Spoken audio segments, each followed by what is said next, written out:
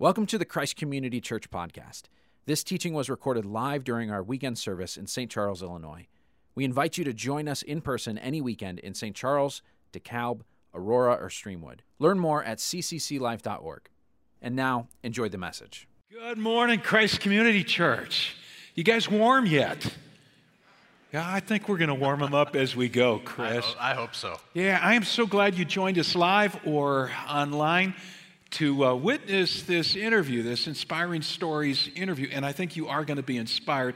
And Chris, I'm going to jump right into the deep end of this thing. We know from the video we watched that you remove tattoos from ex-gang members, but I'm curious, let's go all the way back to the start. How did you get interested in gangs to begin with? Like, were you part of a gang growing up? No, I was never part of a gang, but all my friends were. A lot of my friends were Bloods in Los Angeles, and growing up, unfortunately, I lost 17 of my friends to that violence in LA, growing up through the 80s and 90s, the LA riots and all that. But you know what, those guys, despite the bad part of their life, they taught me a lot about life, and it was a scary time, scary way to grow up, but some of my best friends. Yeah, it's a community, isn't it? When you're part of the gang, family, and...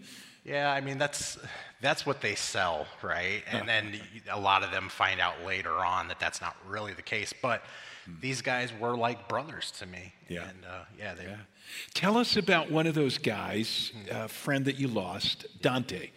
Yeah, Dante was a Blood. He was from a very young age. I think he entered the gang when he was like 8 or 9. It was a multi-generational thing with his family. His dad was in the gang, and his grandfather was one of the OGs, one of the originators of the gang. But he went to jail for crimes that he pled guilty to, and he did 2 years in the LA Corrections Facility, the Twin Towers. And I went to visit him a few times while he was locked up, and he started telling me these things about how his life was changing inside. He got his GED, and he wanted to leave the gang life in lieu of something better.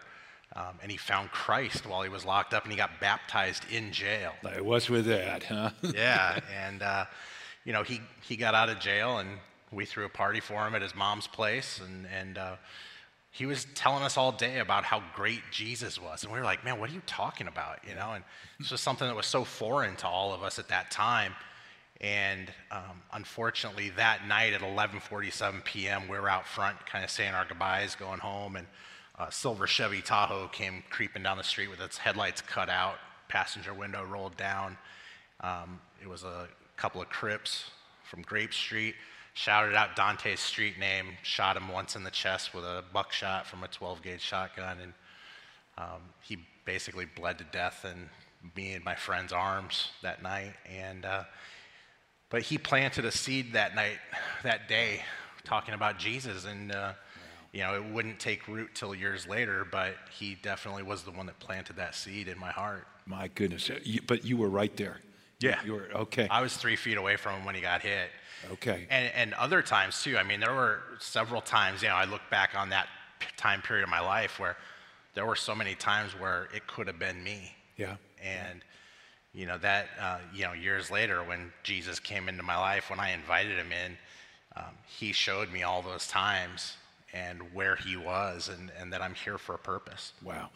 So you decided to get away from all that violence in LA, so you moved to Chicago. Yeah. where there are only, I read 625 gangs in the city. Yeah. But you didn't move to the city, you moved out to Oswego. Yeah. And started suburban life, but you carried some trouble with you. I mean, there was some dark depression going on in your life in those days. Yeah, big time. I mean, we moved our family, my wife Lisa and I moved our 3 kids from LA to Oswego. We call it, moving from mayhem to Mayberry, because it's really what it was. But, I was deeply depressed, depression, anxiety, and PTSD. And, when I was younger, when my dad was still in my life, he would always say, oh, counseling's for women, we don't do that, suck it up, be a man kind of thing, and all those lies. And, it took a deep toll. So it was time for you to do some counseling. Big time. Okay, so you got the PTSD going on from the trauma of witnessing all that violence. You lost a job about that time. I did. Okay. Yeah, I was a logistics project manager for a Fortune 100 company, and I'd worked there for 20 years. And with a GED, I just worked myself to death to attain success within the company, and then I ended up getting laid off. And because I only had a GED, I couldn't find any job that paid nearly what I was making doing that. And we were losing our house. I had a car repossessed. Like, all the things that I used to put value in were going away. Wow. Were being taken away. Yeah. So this was a very troubled time in your life. You decide to go to counseling, your wife's advice. Yeah. Okay, so you got to tell us about your counselor, a woman named Joan. Yeah. And how she ended your first appointment together. Yeah, Joan Guest was an amazing counselor. God rest her soul. But she was a counselor at the Samaritan Interfaith Counseling Center in Naperville. And when I kept hearing this recommendation of her name in this place, I would roll my eyes and be like, man, we don't do church stuff, But so many friends recommended her that we're like, let's check it out. So we made an appointment. We went in. It was a Saturday morning. And we walk in. Joan comes out to greet Lisa and I. And she looked like the church lady from Saturday Night Live. Yeah, like dead ringer. Could have played that role perfectly. We go into her office. She's got the cat posters on the wall, the whole deal, quilts, but she was incredible. Joan was absolutely incredible and a key part of our lives. She just listened to us. It was like having a conversation with your favorite aunt that you haven't talked to in a while, And at the end of it, we made an appointment for the following Saturday to really kind of dig in and start working on things. And I was grabbing my sweatshirt to kind of sneak out before she started to pray for us. And she said, oh, Chris, hang on, I like to offer to pray for my clients before we head out. And I kind of rolled my eyes. Lisa was sitting next to me, and I said, Joan, if you think it is going to work, go ahead. And I was very arrogant at the time. But she did. She started to pray, and, we're sitting like this. Lisa's right next to me. Joan's across from us. And Joan starts to pray for us, and it was incredible. It was different than any other prayer I'd ever heard. I grew up in a Catholic household, and Joan was praying for us to be open to new ways of listening, new ways of communicating with each other, and just to really get closer in our communication. And as she was praying, I'm sitting there with my eyes closed because my grandma always used to say, if you don't close your eyes during prayer, it doesn't count. So I'm sitting there and Joan's praying for us. And I had a physical kind of feeling take over. It's like when you take a fleece blanket out of the dryer on a really cold day and it's warm and soft and it just feels good. I felt like somebody was draping that blanket over my shoulder. And then a thought populated my mind. It wasn't a voice per se, but it was, just follow me and this will be okay. Stop running away. I'm right here. Follow me and this will be okay. And I broke down harder than I've ever broken down in my life, sobbing. And that was the moment that I knew he was real and he was here and he wanted me to open up to him. Wow. Just an aside here, okay? Just follow me. That's what he heard Jesus say. So as you listen to Chris's story, some of us are going to say, well, I was never in a position like Chris. I mean, my life had never gotten that bad. I didn't see friends killed in front of my eyes. You had a dad walk out on you when you were young. Yeah. I've never been through all of that trauma. But the biggest sin in our lives is to say no to the leader of our lives, and that's the Lord Jesus Christ. And so when he says, just follow me, you got a decision to make. Are you going to follow or not? Right. And so you decided at that point to surrender your life to Christ. Yeah. I mean, I went to church the next morning. I was excited about it. And 6 months later, I was on top of a mountain in Haiti helping them build a church. It was like this. I mean, you talk about a 180. Yeah. It was immediate, quick, and just deep healing started right away. Wow, that's what happens when you surrender. Hey, do us a favor, because, I said a moment ago here, when Jesus says follow, you follow. But What does that look like? What did you pray? Or what, I want to ask on behalf of those who've never made that decision and they're wondering what kind of hocus pocus, what are the right words to say, or whatever. What did you say to the Lord at that time? Yeah, I mean, the breakdown didn't end in Joan's office that day. I went home, I went down to my basement, and just quietly alone, I got on my knees and prayed and just asked God into my life. I asked for forgiveness for all my sins, all the horrible things that I'd done. And asked for transformation and just asked for peace more than anything, and asked for him to guide my decisions and guide my life, and that I committed to do whatever his will was in my life. And it was really just kind of laying down all my arrogance and my, self-thought, and I wanted to live for others, but mostly I wanted to serve him. Wow. Yeah. So it's a move from independence to wholehearted followership. Absolutely. Yeah. So at that time, I mean, you're still out of a job and you're looking vocationally for what you're going to do. And it seems like God says to you, Chris, do what you love. Throw your heart into it. But ironically, the thing you loved was tattooing. That sounds weird to us. Like, wait a second. So God's telling you to become a tattoo artist? So what is it about body art that you love, and how'd you get good at it? I mean, there's no school for this, right? No, it sounded weird to me too, believe me. God was telling me to go tattoo people. But I did an apprenticeship a long time ago, and I always did it like as a side thing when I was doing my logistics career. But I loved it. I truly loved it, because in my earlier part of my life, I was very much an introvert. And I started getting tattoos on my 18th birthday because I wanted people to avoid me. Anytime people got close to me, they left, they died, they abandoned me, whatever. But I thought it was just a cool way to express myself outwardly without having to tell my story verbally. Yeah.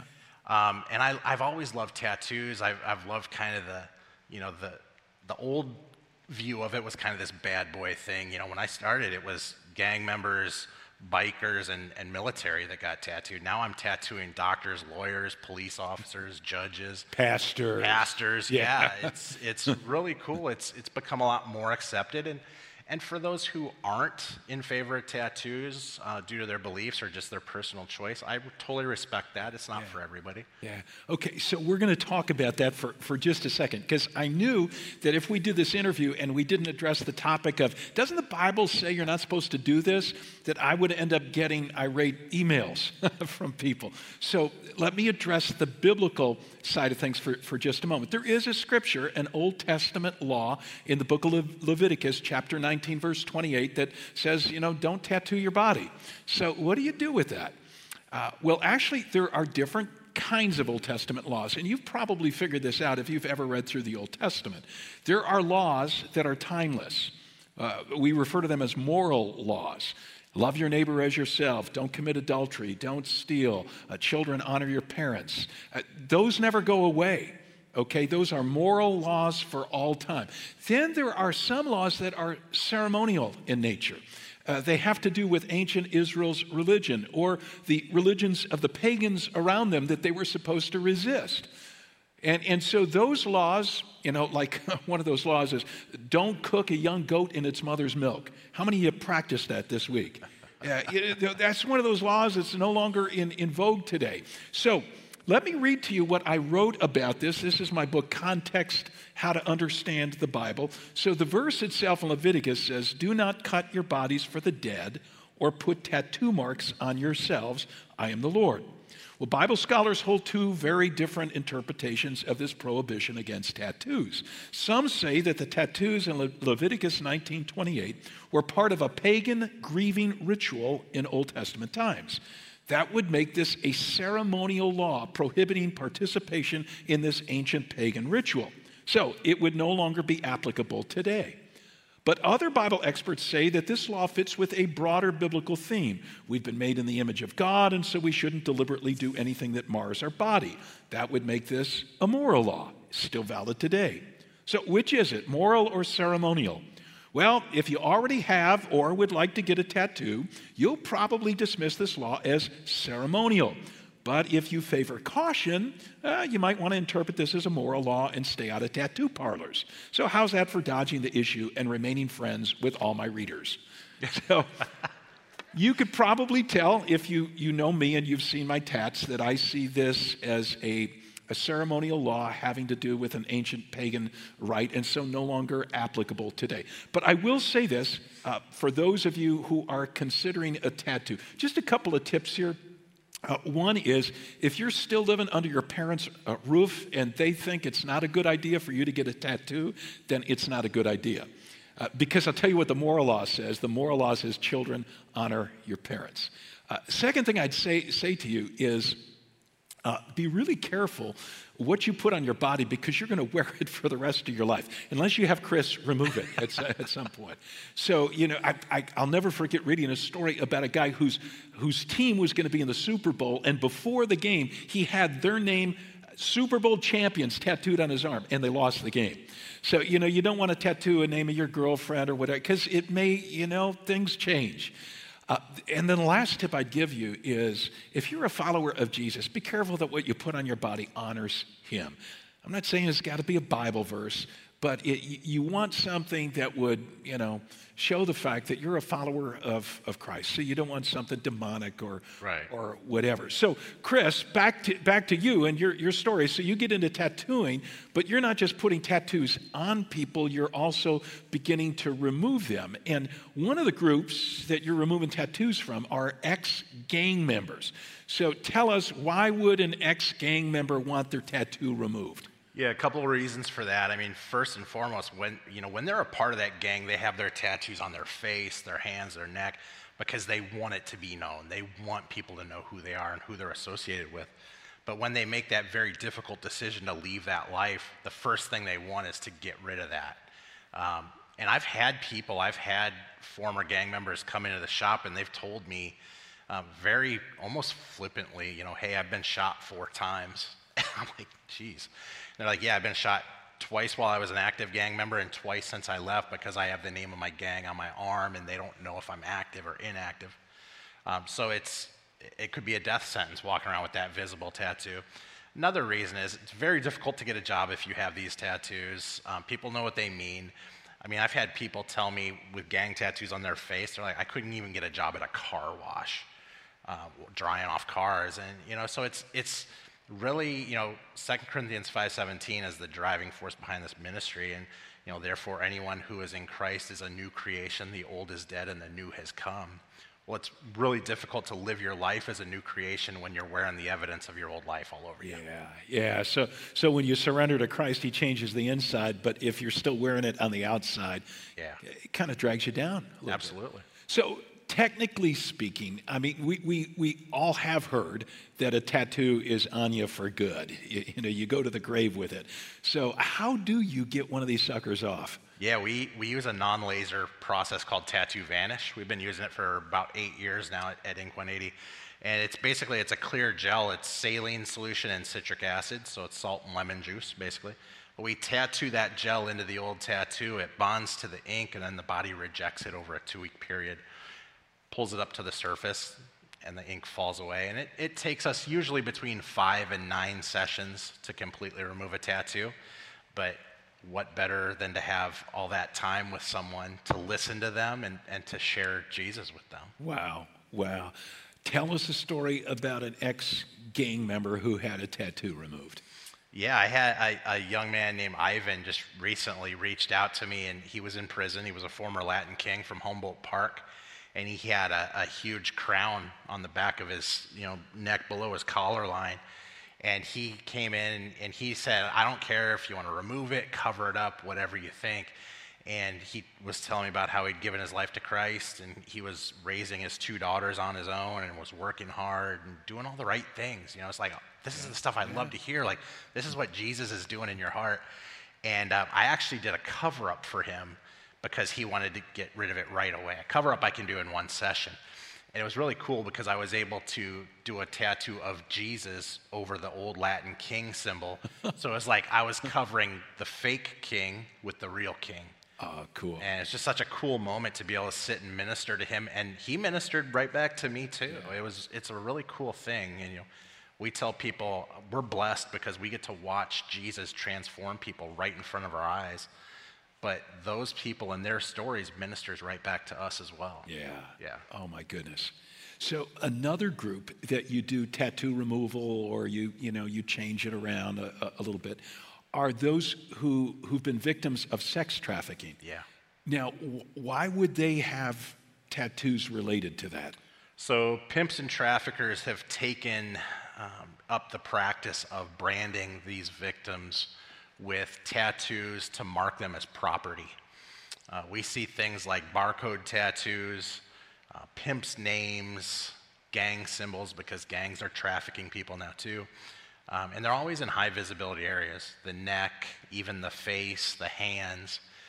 So it's just another way that they mentally abuse them to hold them in place and show them you're not even a human being, you're just a piece of product I can buy, sell, and trade whenever I feel like it. Now when you talk branding, when we see a barcode like we just saw on the screen, that doesn't like work with a barcode reader. No, it's a question I get asked quite often.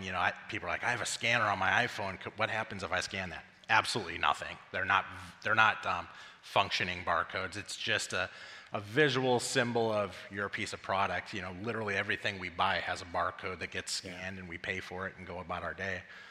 But this is just a way that these pimps and traffickers hold them down. Wow. So, it's a domination thing, isn't it? It really is. Power. It's a mental abuse side of things. Yeah. Wow.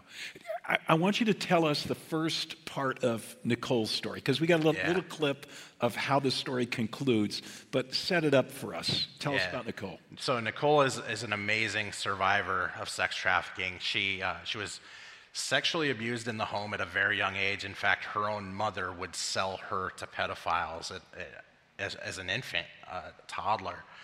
And you can imagine what that would do to somebody. And over time, she just decided she was going to run away from home. And she was out on the streets, cold, hungry. She was in Milwaukee. And one day, a pimp saw her sitting on the side of the road, freezing cold with a sweatshirt up over her knees, just kind of sitting there. And he said, hey, do you want to come with me? I'll give you something warm to eat and stay. And she's like, well, anything's better than being on the streets. And before she knew it, she was being trafficked. And she actually had 3 different traffickers that she was sold to, 6, one after another. And she had kids with one of her traffickers. One of the worst cases I've dealt with, her pimp was Alex Campbell in Chicago, and he had 17 girls working for him, and Nicole was one. And they were all rescued and recovered, and he's doing life in prison without parole. Wow. Now, she had a child with him, and I want to set this video up right now. Part of his threat was, don't mess with me or you're not going to see this child, or why don't you just get rid of the child, leave him on the side of the road.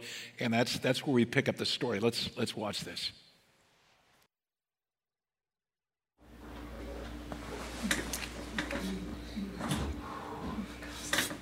Stings a little bit. It's a saline in it. And so now I had a child, but it was also a way that he could manipulate me, because then he had my son 6 days out the week at a different house while I worked, and then I was allowed to see him on Sundays, was my day off.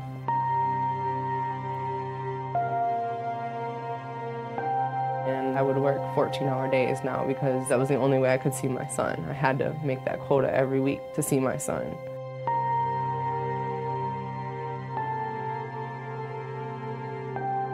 He said my son was kicked out the family and that I wasn't a good mom anyway. And I got off the phone with him and I called the police immediately and I said, my pimp is telling me to leave my baby on the side of the road or at the police station or fire station. Can you please come help me and my son? We had no money or nothing, and you could only stay at the shelter for 6 weeks. And so I used that time to go prostitute myself because I knew we needed money to get out in 6 weeks, because then we were back on the street again. I didn't want to be that mom. I'd always wanted to be a good mom. I had, heard about people in church saying, like, when you dedicate your life to Christ, things will change and he'll be your provider and stuff like that. And so I said, I don't know what else to do. God, I'm going to quit. I'm going to quit everything. I'll put that aside. I'll go back to the shelter if you just give me a new life. Give me a new life. And he gave me a new life. He gave me a purpose. He showed me that why he kept me alive. He showed me that there was a reason for everything that's ever happened to me. And he was gonna use it. And so, that's who I am today. Wow, isn't that tremendous? I'll tell you, I've seen that clip 6 or 8 times, and it never fails to bring tears to my eyes.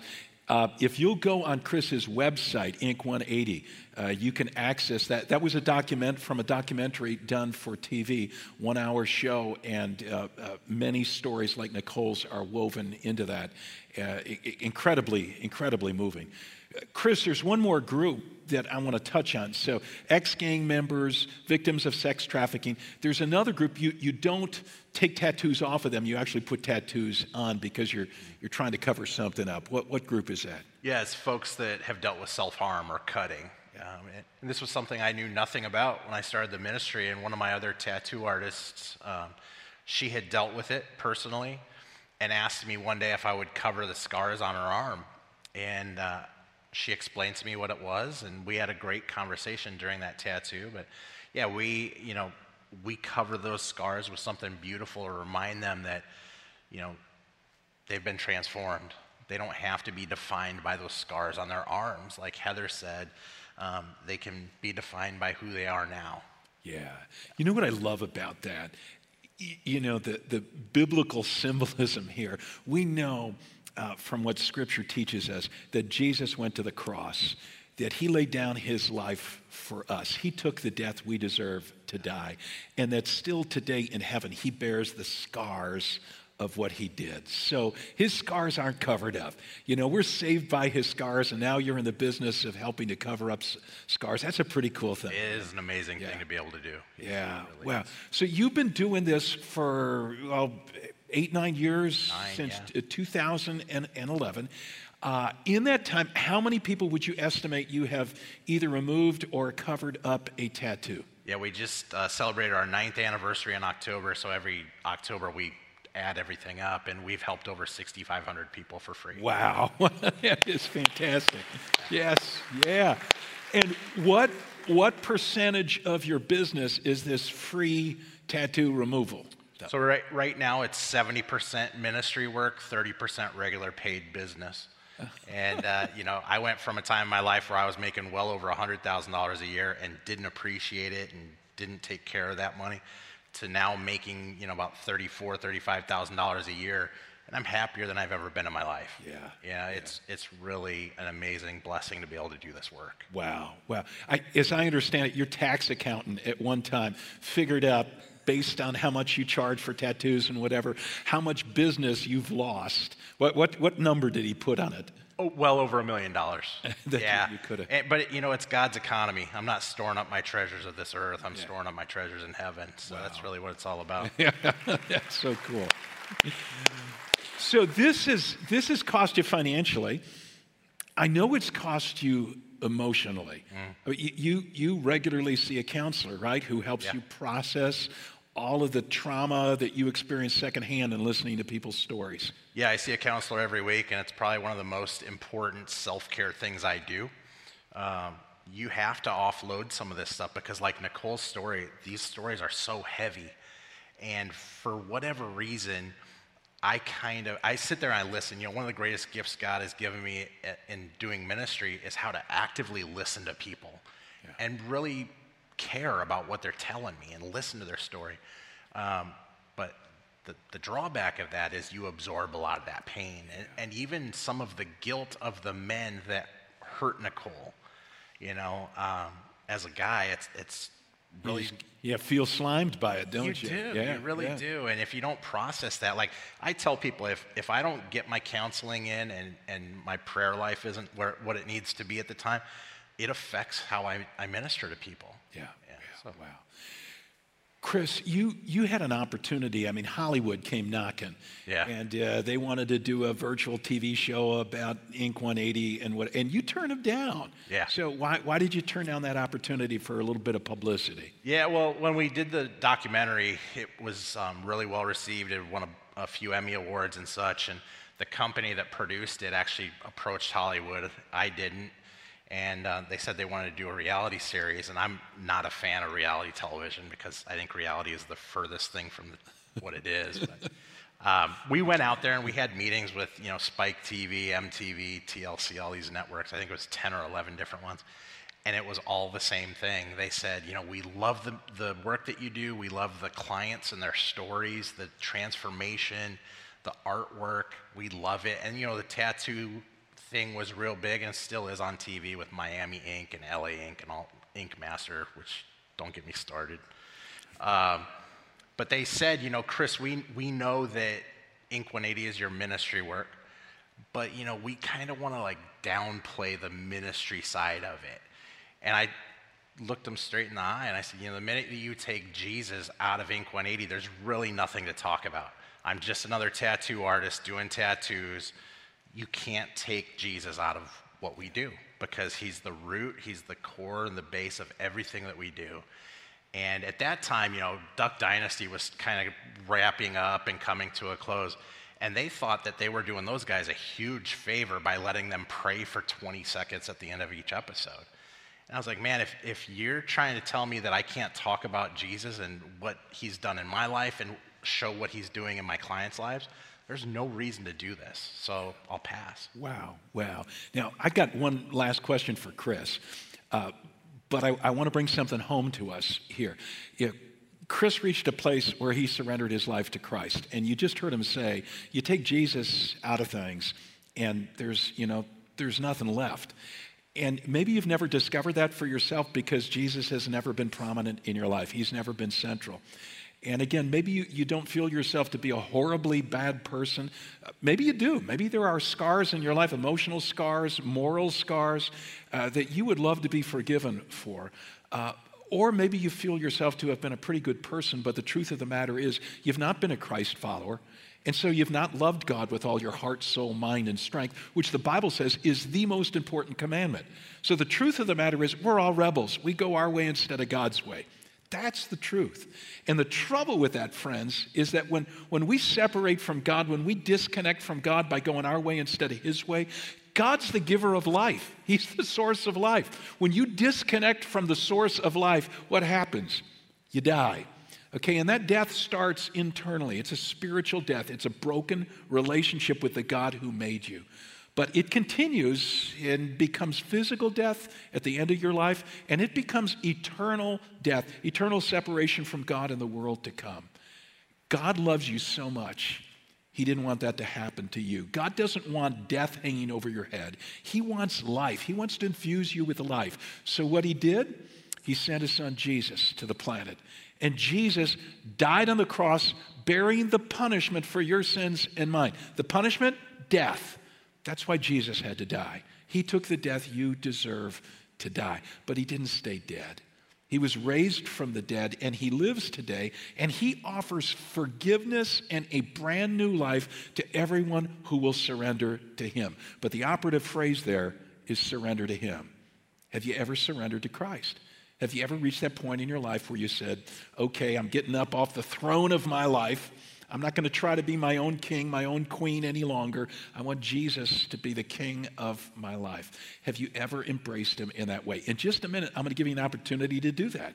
To say, okay, I didn't plan when I came here today or when I tuned in online. I didn't plan that this would be the day I surrendered to Christ, but I'm going to do it.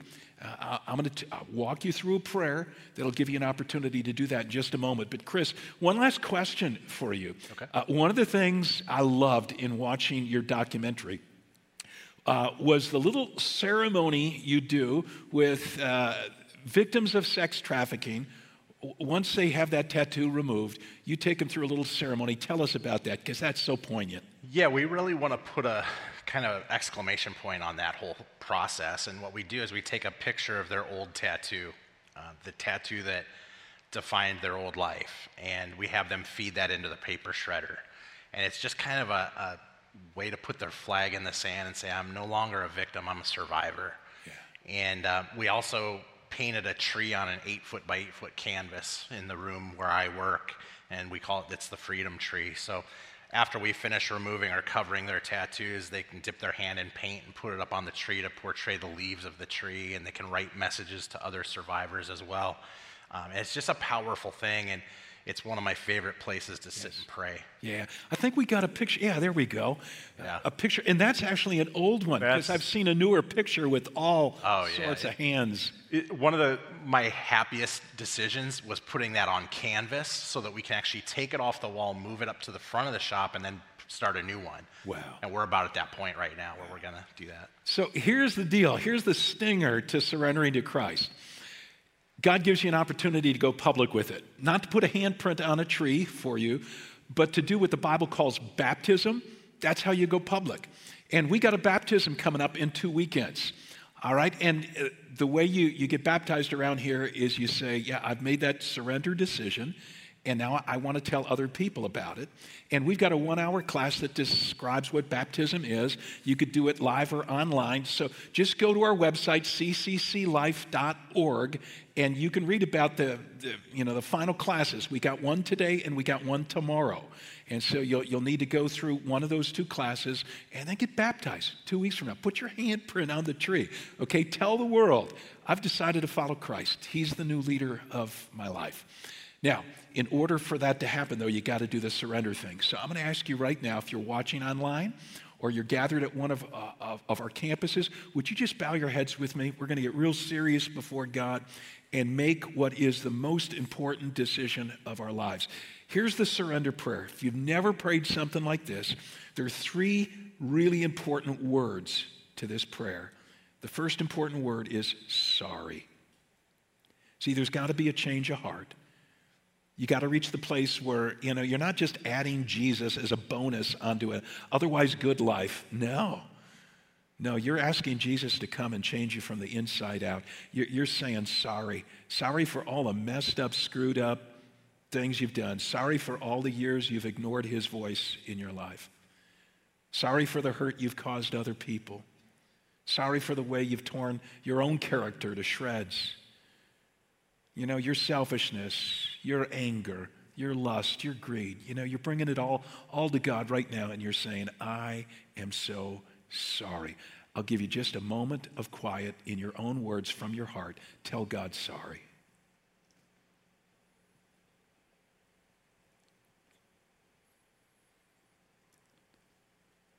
The second important word in the surrender prayer is the word thanks. Okay, you just heard me say why Jesus had to come to earth, why he had to die on a cross. He had to do it for you. Now, maybe you heard that before, that he died on the cross, but you never realized, I get it. He did it to take the death I deserve to die because of my separation from God, the giver of life. Jesus, thank you. If you've never told him from your heart, thank you for what you did for me, this is where you own it. Okay? This is where you say, I understand it's for me. You want to be my Savior. Thank you.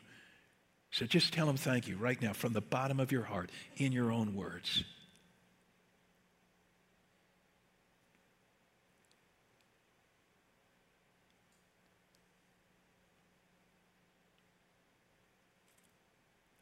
And the third and final word that's really critical in this surrender prayer, you got sorry, you got thanks, and the final word is please. This is the word of invitation. Please, Jesus, come into my life today. Please take up the throne of my life. I'm getting off the throne right now. I'm putting you there. You're the king. Please teach me from your word. Make me a student of your word so I can learn what it means to follow you. Please put me in a community of people like the people who gather at Christ Community Church so that I can move in a Godward direction with my life. Please. So right now, ask Jesus, please become my king.